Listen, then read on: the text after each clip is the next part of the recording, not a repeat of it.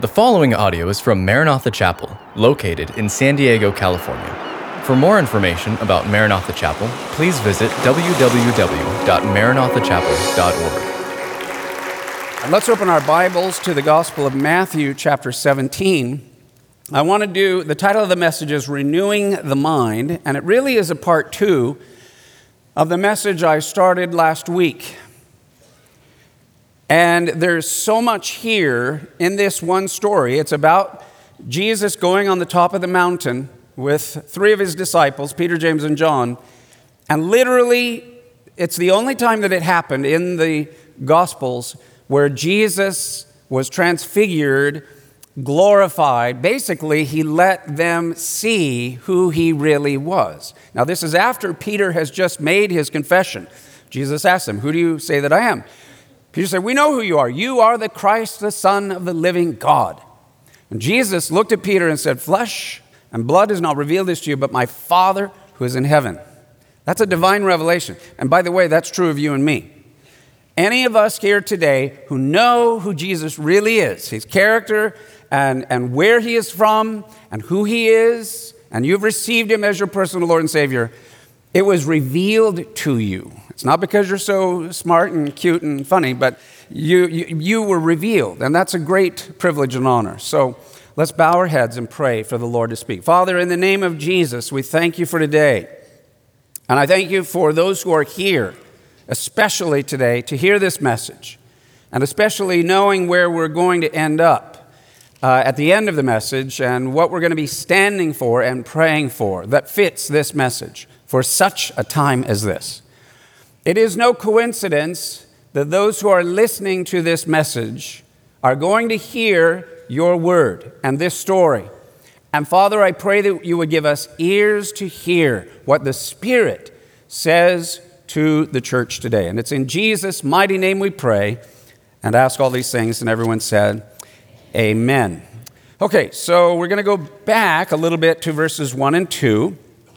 And I want to just note this. We've got several or handful of life lessons. So here's the first one. Jesus' second coming, which I believe the transfiguration is a picture of.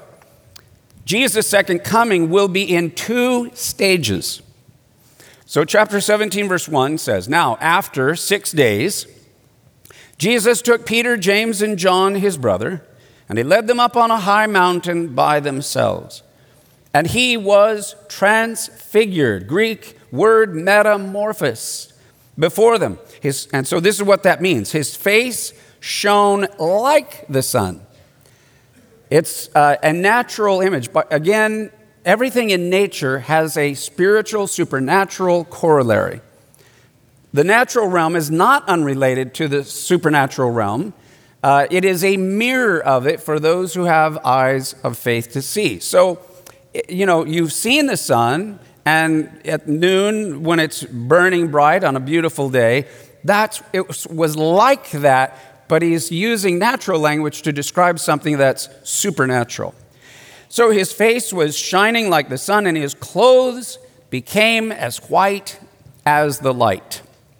So we talked about how this pattern of 6 days, and then basically on the 7th, Jesus is transfigured to the disciples, became a pattern, we believe, of when the second coming glory of the Lord and his kingdom will come. That there will be 6 days, and those 6 days equal 6,000 years.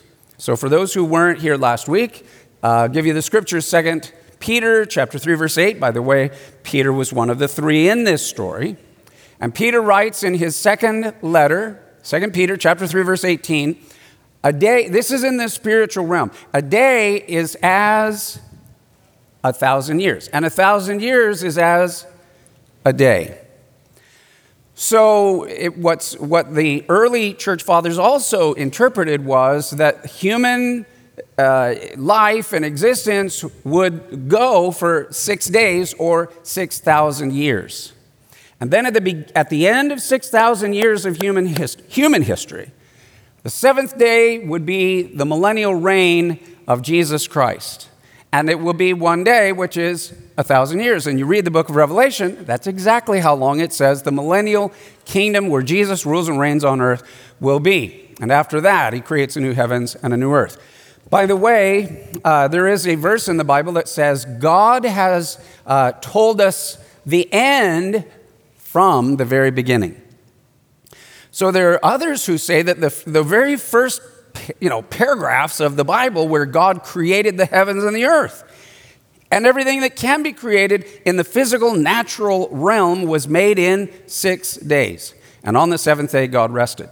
So they even see in the pattern of creation week a pattern of the coming of the kingdom of the Lord. So last week we talked about we're very close to the end. I mean, we're in 2019. And I mentioned last week how that Jesus, we believe, was probably not born in the year 0 on our calendar, but probably more closer to 4 BC because Herod the Great was at 4 BC. So it means Jesus began his first ministry when he was 30 years of age, but that would have been around 26 AD. What I'm saying is that anniversary would be coming up at 2026. So we're living in a very interesting time. But I want to also say that the first coming of Christ 2,000 years ago came in 2 stages. The first stage was relatively quiet. Here's a picture from the movie The Nativity. And there's Mary and Joseph, and there's the baby Jesus. And, we know the story. We just celebrated Christmas together. But think about it. God gave over 300 prophecies. He basically was giving a 300-line address to the very little town of Bethlehem, family of David, tribe of Judah, and even when it would happen, and this is God coming to planet Earth, incarnation. And yet, where was everybody? You would think that there would be the nations there, kings there, the world would be there. But there were, the angels were able to break through, and then there's a couple of shepherds nearby in Bethlehem, and they told them, and then later some magi came, but it was relatively quiet and in secret, all right? So a few people knew about it. That was how his first coming began. But then here's how it ended. 33 years later, Jesus came on the 10th of Nisan. We actually, I don't know if you knew this or not, we call it Palm Sunday. Palm Sunday is on a specific day in the Jewish calendar. It's called the 10th of the month of Nisan. It's just days before the Passover.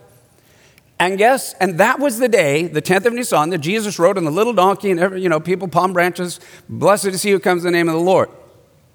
Did you know that for the Jewish people, it was a specific day, it was called Lamb Selection Day. The 10th of Nisan. That's when all the Jewish people, the whole nation had to be there. And that was the day you picked your lamb. It was without spot or blemish, so that a few days later you could have Passover. How interesting. And not a coincidence, but by divine design, that on the day that was Lamb Selection Day, God put his son on a little donkey at the time of Passover when the whole nation of the Jewish people had to be in Jerusalem up on top of the Mount of Olives so that the whole nation could see him very, very publicly. And God was saying, select my lamb. As John the Baptist has said, behold the Lamb of God that takes away the sins of the world. What I'm saying is, that while Jesus' first stage of his first coming was relatively quiet and the little manger scene in Bethlehem, the end was very dramatic. It doesn't get any more public than on the week of Passover when the whole nation is there and you're sitting on the Mount of Olives and the whole country can see you. I want to tell you then that his second coming, which I believe is very soon, will also be in 2 stages, just as he did in the first. He is coming first secretly. In fact, Jesus described the first stage of his second coming this way. I'm coming like a thief in the night. A thief comes basically so that other people don't really know what's going on. Had you known when the thief would come, you would be watching, you would be ready. Jesus said, but the world will be asleep. They won't know it. And I believe that this first coming is going to be most of the world will not know what happened until after it's too late. And it's called the rapture. The saints are going to meet the Lord in the air. For the Lord himself shall descend from heaven with a shout, with the voice of the archangel and the trumpet of God. But I want to add to you, many times maybe you've heard sermons about the rapture or whatever, but did you know, I don't think the whole world is going to hear that shout. Only believers will hear the shout, and the shout is in the Jewish, wedding of a bridegroom shouting, I'm coming for my bride. But only those who are believers will hear the shout. Only believers will hear the voice of the archangel. Only believers will hear the sound of a trumpet. Only believers will, in a moment, in the twinkling of an eye, be caught up. And the rest of the world will go, what was that all about? They really won't know kind of what hit them. But then, after a 7-year tribulation, Jesus will come in the second stage of the second coming, and it will be public. The whole world will see him. Revelation chapter 1 says every eye will see him. Revelation chapter 19 also says, and every eye shall see him. He'll be seated upon a white horse with the armies of heaven, and heaven coming to the earth. Amen? Can't wait for that. Hallelujah. So 2 stages. So what I want to say, I want to ask a question. Having explained that to you, where are we? We're kind of somewhere near very, very much the end of not only the 6,000 years, but the last 2,000 years. And the next event, I believe, on God's calendar is this kind of secret thief in the night, coming in the moment, in the twinkling of an eye. And most of the world is not ready. They're not prepared. They have no idea what's going to happen until after it happens. And then, believe me, after it happens, the world goes into chaos like the birth pangs of a woman as it gets ready for the second coming of the Lord. So I have a question to ask you this morning. Are you ready for that first stage of the second coming? Really ready? Because it's going to, he said, you don't know the day or the hour, but you're going to know the seasons. You're going to know the times. And if you wait until after it happens to try to jump in, it's too late. You got to go a whole nother path. So you have to be ready, the Bible says, now. Today is the day of salvation. It never says get saved tomorrow. It always says today, if you hear his voice, be ready. Are you ready? And I ask you that, and I believe you, or you clap, you say, yes, I'm ready. But is our world ready? Is our generation ready? Is our country ready? Is your family ready? Because, man, it's going to come. And the world will never be the same. And in fact, they get catapulted into things that Jesus said that unless those last days that are left after the rapture are shortened, no flesh would survive. You hear what I'm saying? He says they would wipe everybody out. You know that we have enough nuclear weapons right now that we could destroy every last living person of the 7 billion people on this planet about 26 times. So we are living in a very, how many would agree, a very rocky world and a very rocky time with crazy people sometimes in charge of great weapons and so forth. So the message is you got to be ready now so that whenever it happens, you're not left out, left behind, or having to prepare later. Okay, let's go on to the next one. I want to just talk for a moment about the prophecy concerning Israel's resurrection on the third day. I don't know if you even knew that there was a prophecy about the resurrection, not only of Jesus, but there is a Bible prophecy about the resurrection of a nation that is in the scriptures. And it's found in the prophet Hosea chapter 6, verses 1 and 2. Let's read this out loud. Come and let us return to the Lord, for he has torn, but he will heal us. He has stricken, but he will bind us up. After 2 days, he will revive us. On the third day, he will raise us up, that we may live in his sight. So I've got that in your notes. I've got that up here on the screen. I want you to notice the plural pronouns here. Come, let us return to the Lord. He's torn, but he will heal us. Yes, he is stricken, but he will bind us up. After 2 days, he will revive us. On the third day, he will raise us up, that we may live in his sight. That is specifically speaking of the Jewish people, the nation of Israel. And again, as in the pattern of, the transfiguration, 6 days is like 6,000 years to the millennium. So when it says here, after 2 days, I believe it's speaking about after 2 days of the Jewish nation being dead. Now, look, the nation of Israel was here. The last time the nation of Israel was here was 2,000 years ago in Jesus' generation. But Jesus prophesied on Palm Sunday, as he's coming down on the little donkey. Halfway down, he starts weeping and crying. He says, "Oh, Jerusalem, Jerusalem, if you had only known the day and time of thy visitation, but you do not know. How I wish I could gather you and protect you and put my arms around you.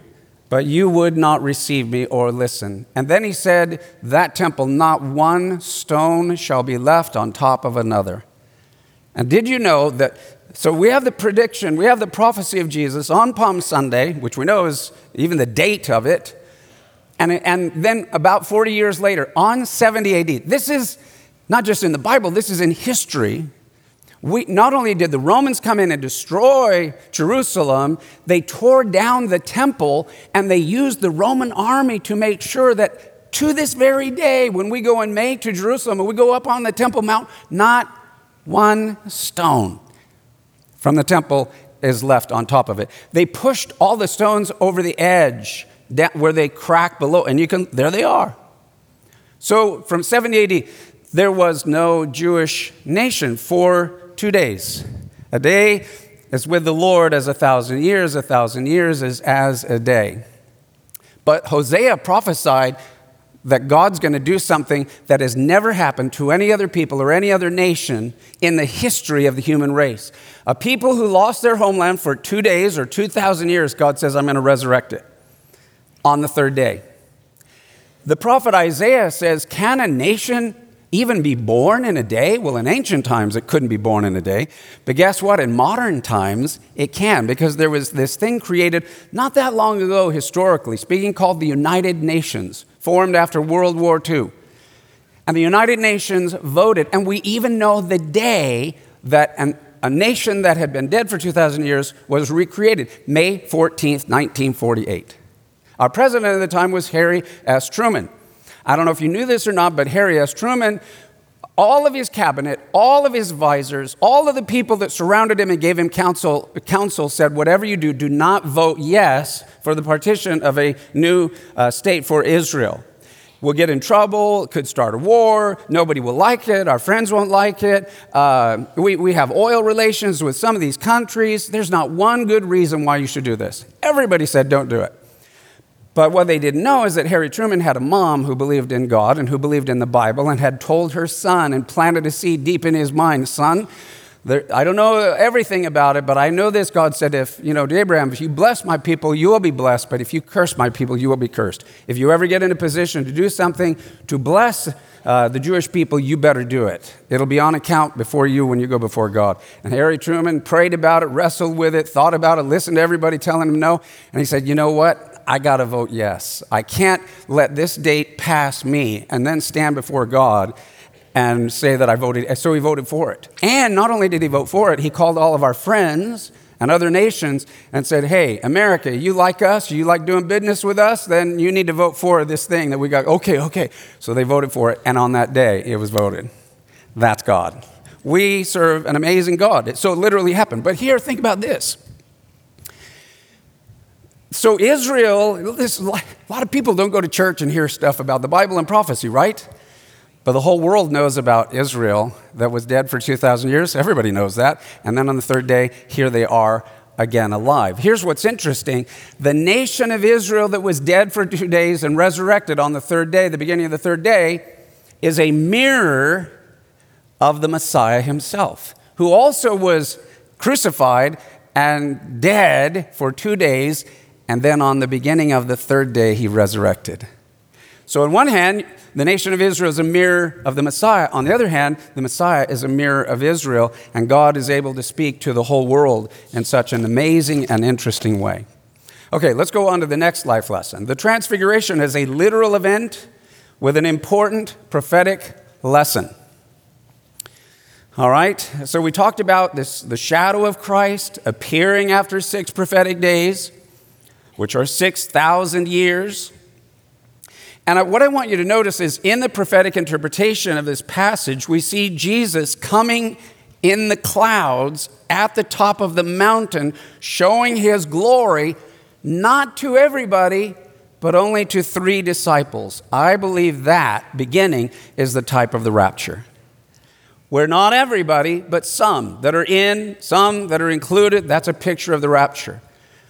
And then immediately after this rapture, Elijah and Moses come down to the earth and join Jesus and Peter, James, and John, but they're now on the earth. And I believe these are very possibly the 2 witnesses who will appear in Jerusalem in the last days. I don't know if you have read the book of Revelation lately, but Revelation chapter 11 kind of outlines how you'll know if you're in the end times like this. Israel will have to become a nation again, number 1. Number 2, there have to be a lot of trouble about Jerusalem, and it will be like a burdensome stone. The nations of the world will not be able to, how do we make peace? How do we make everybody happy? How do we make this thing right? And it'll be like a heavy stone that nobody knows what to do. And then finally, it says that somebody will be able to make craft a covenant of peace for 7 years, but it'll only last for 3.5 years. And in the middle of it, it will fall apart. Is that hard to imagine, a peace treaty between Israel and her neighbors falling apart? I don't think so. It's kind of like what's always happened, going to happen again, but this will be the last time. But interestingly, in Revelation chapter 11, in the middle of that 7 years, God sends 2 witnesses to Israel, to Jerusalem, and for 3.5 years, they preach that Jesus of Nazareth was and is and forever will be the Savior, the Lord, the Messiah.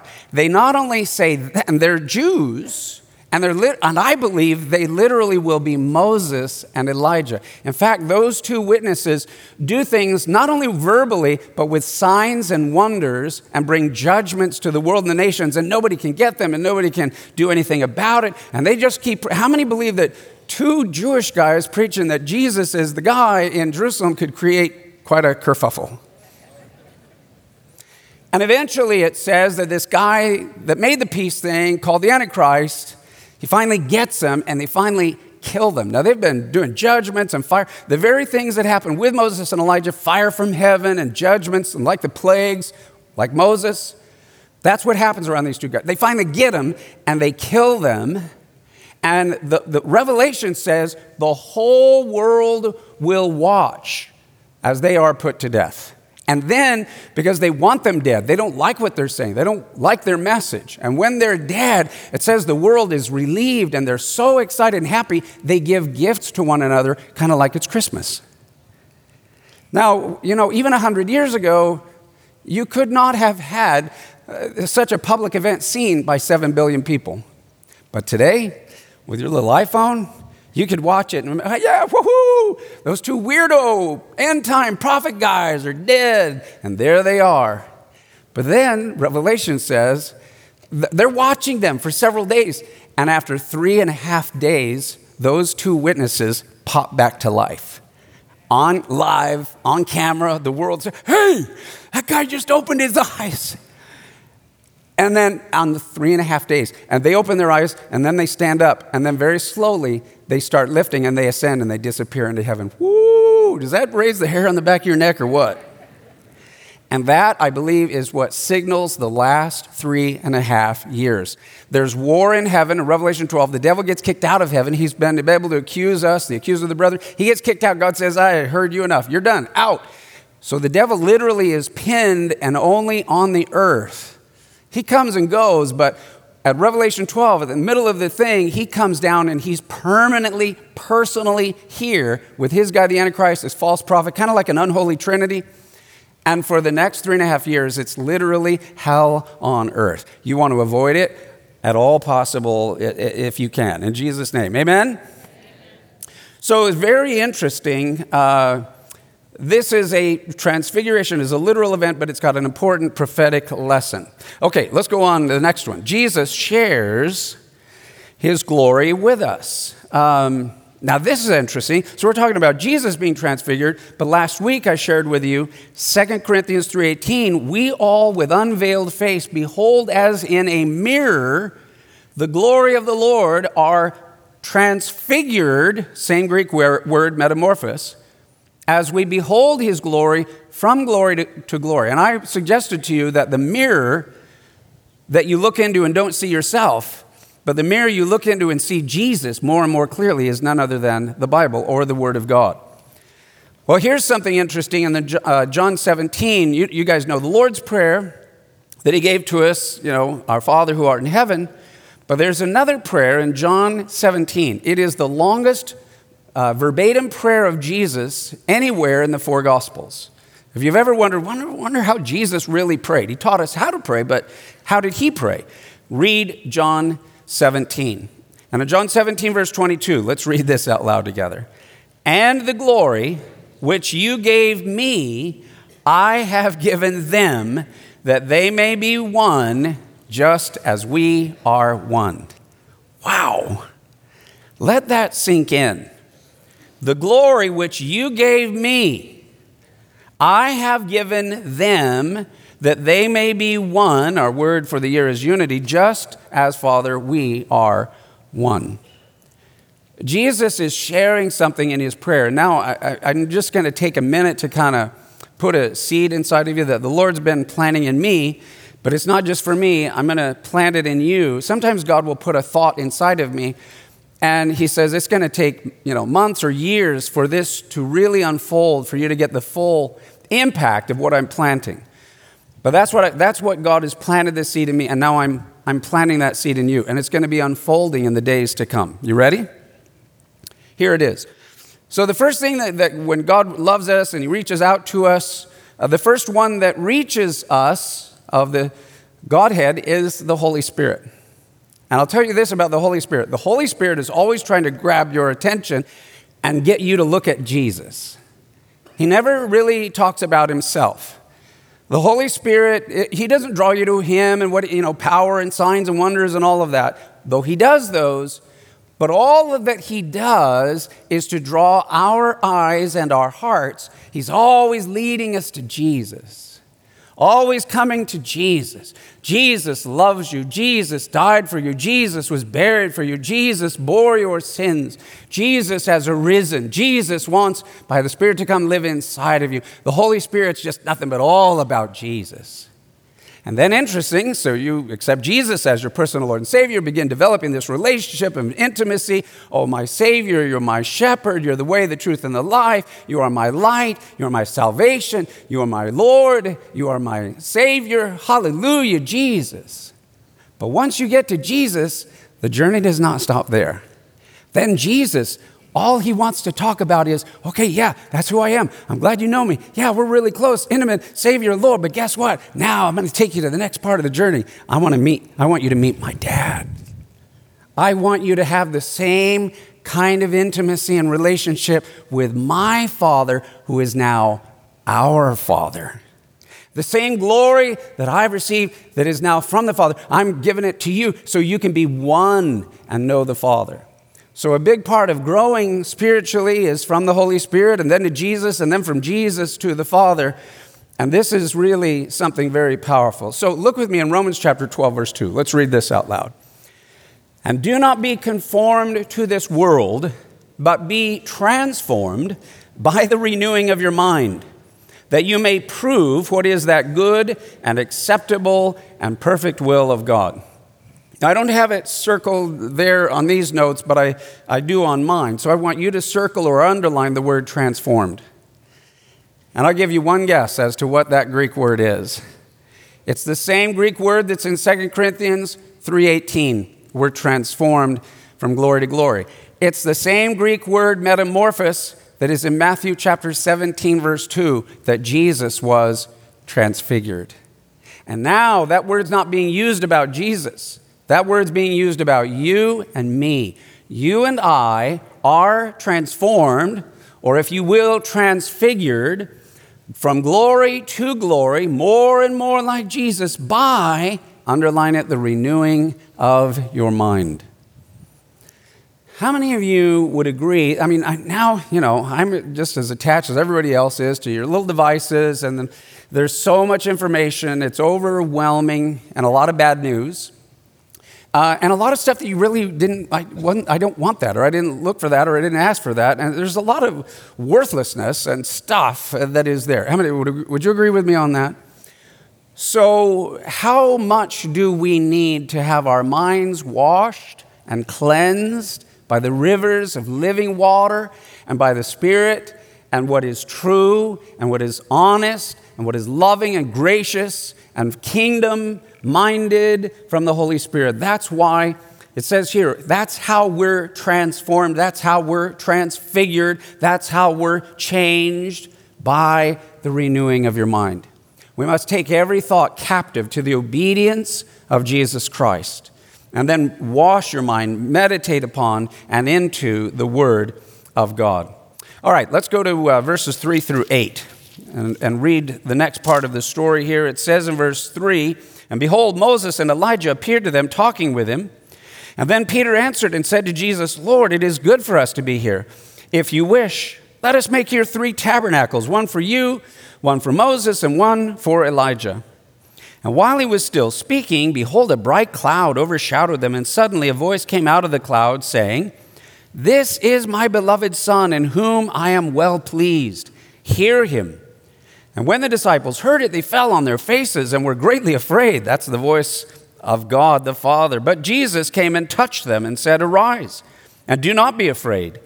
And when they had lifted up their eyes, they saw no one but Jesus only." The fact that Moses and Elijah are here on the mountain is very significant. Moses represents the law, and Elijah represents the prophets. What's interesting is that Moses, his life is a great picture of the law. You know, when Moses led the children of Israel out on the night of Passover and then through the wilderness, and it was the only generation you could literally see God. There were no atheists among the Jewish people for 40 years. Because you can say, where's God? Well, he's right there. There's cloud. The pillar of fire, there he is. Everybody knew there was God. They could rebel against him, but they couldn't deny that he existed or that he was there.